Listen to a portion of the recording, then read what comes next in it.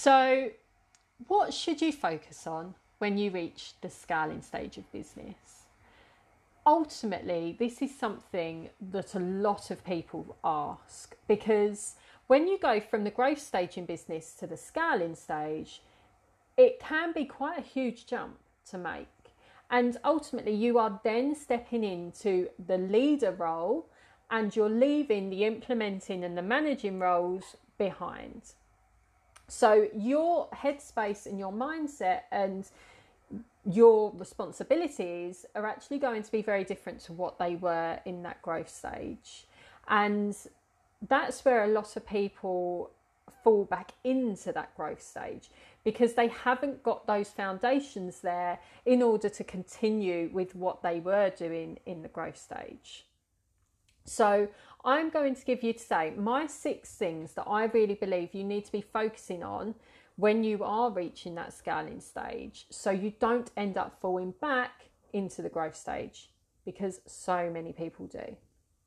So number 1 is sales. Ultimately, you need to continue making sales. And one of the main things that I see people doing is that they have generated really good sales, they've generated consistent sales while they've been in the growth stage, and they've then up leveled to the scaling stage. But what then has happened, because they need their energy, time, headspace elsewhere in the business, because they are now leading it, it means that things start to fall apart in the sales side. So either your customer commitments aren't being met, or maybe your team are falling apart, or maybe you are feeling that you aren't meeting the customer's expectations. Maybe you're not really in touch with the customers as you once were. Maybe there's been a bit of a boundaries issue there, and maybe the boundaries have not been clear when you've been in the growth stage, and now your customers are still wanting that same level of support or customer service that they are used to. And sometimes it can just be that maybe a project's ended. But ultimately, when you go into that scale stage, if you haven't got a way to keep generating sales, then you're going to fall back, because you're going to then get into the state of panic about where you're going to get your next sale from. And then you're going to go out trying to get another sale, because you need staff flow, you need to be generating money and revenue. But then you fall back into the growth stage, because you aren't then leading the business, you're in panic mode and you're trying to get the sales, and you're falling back because you're implementing, you're actioning, you're keeping that all together.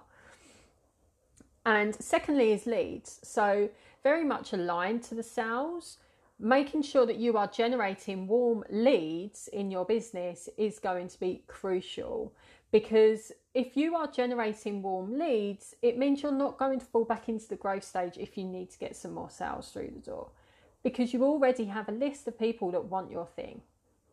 So making sure that you have a really good lead generation tactic in place is going to be paramount to making sure that you are comfortable in generating the leads going forward. Thirdly is automating. So when you are scaling, as I've touched upon, your headspace and your energy and your time is going to be elsewhere.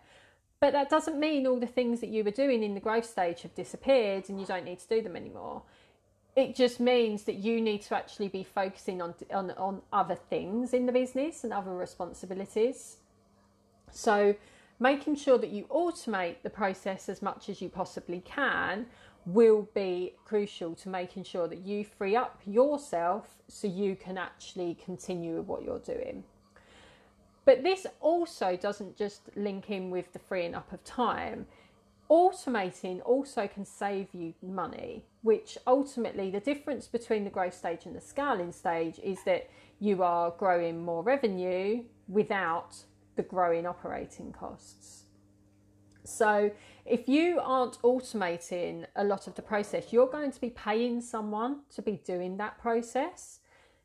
But actually, for a fraction of that cost, you could be automating the process and having the person focus on the stuff that can't be automated and the stuff that matters.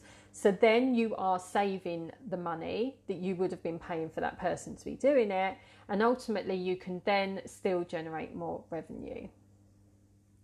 And fourth is mindset. So really, really important to make sure that you are in the right mindset for scaling, because it's a really difficult task. Scaling a business can be hard work, and you are going to come up against a lot of criticism. You're going to come up against some hurdles. You're going to come up against kind of a lot of people maybe not even saying very nice things about you. And ultimately, that's because you're going to be disrupting your market. You're going to be leading, and you're going to be stamping your authority over your market. And not everyone's going to like that. And you need to be confident enough, and you need to have your strong mindset in place for your scalable mindset to make sure that you can handle what's going to come at you. So making sure that you are in a really good place to be able to handle criticism, to be able to handle maybe negative things that are said about you. Making sure that you are in that best place to be able to scale your business is paramount, because if you are not in that headspace to be able to scale your business, the things that are going to be said, you may not get any negative criticism, but ultimately the majority of the people do when they're reaching the scaling stage. So making sure that you can just deal with that and move on is going to be super, super important. So make sure you work on a scaling mindset before you kind of reach that stage. And 5 is team.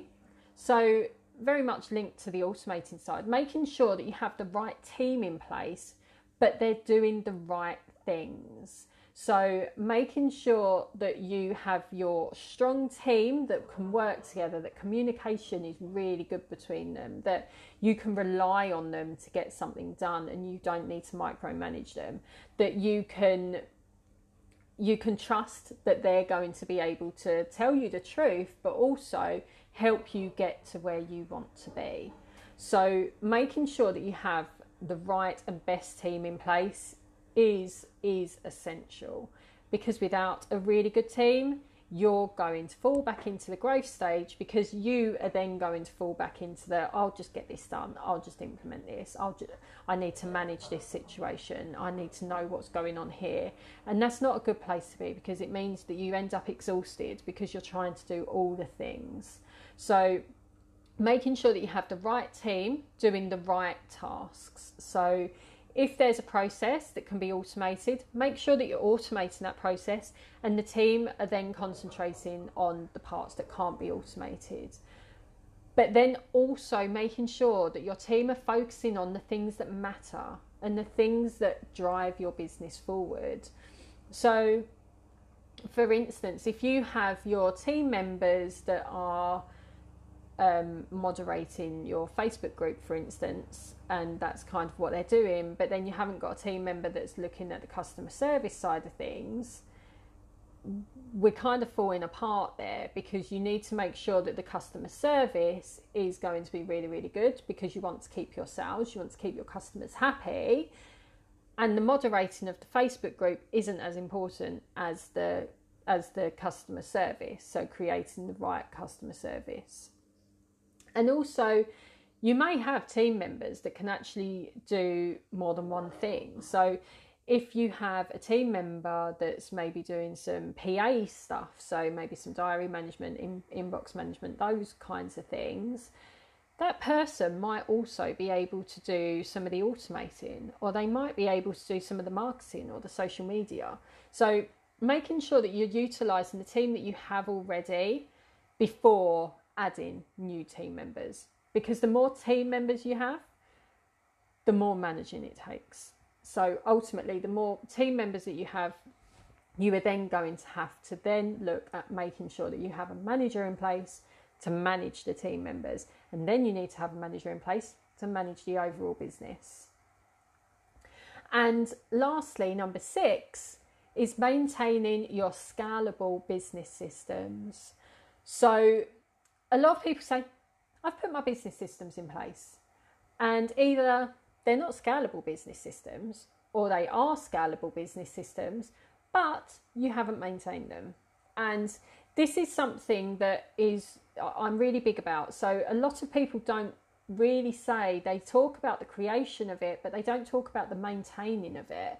So creating business systems, I'm a huge fan of, because without business systems, you're constantly reinventing the wheel. It's exhausting, it's draining, and it's frustrating. So making sure that you have those business systems in place will literally change the way your business runs. But if you are not maintaining those business systems, I like to say as a rule of thumb, quarterly, but if you're not maintaining them, they get out of control. So if you've got business systems that are there for something that you don't even do anymore, then you need to relook at that. Because yes, don't get rid of them, don't delete them, but just put them elsewhere so they're not top of mind. So if you want to refer back to them, so if for instance it was a certain strategy that you were trying out but you didn't get the return back, make sure you keep the system there, because in a year's time you may want to revisit that strategy. And if you do, you want to see what you were doing before, so you can then make sure that when you now do it, you put some changes in place that's hopefully then going to make sure that that strategy works for you.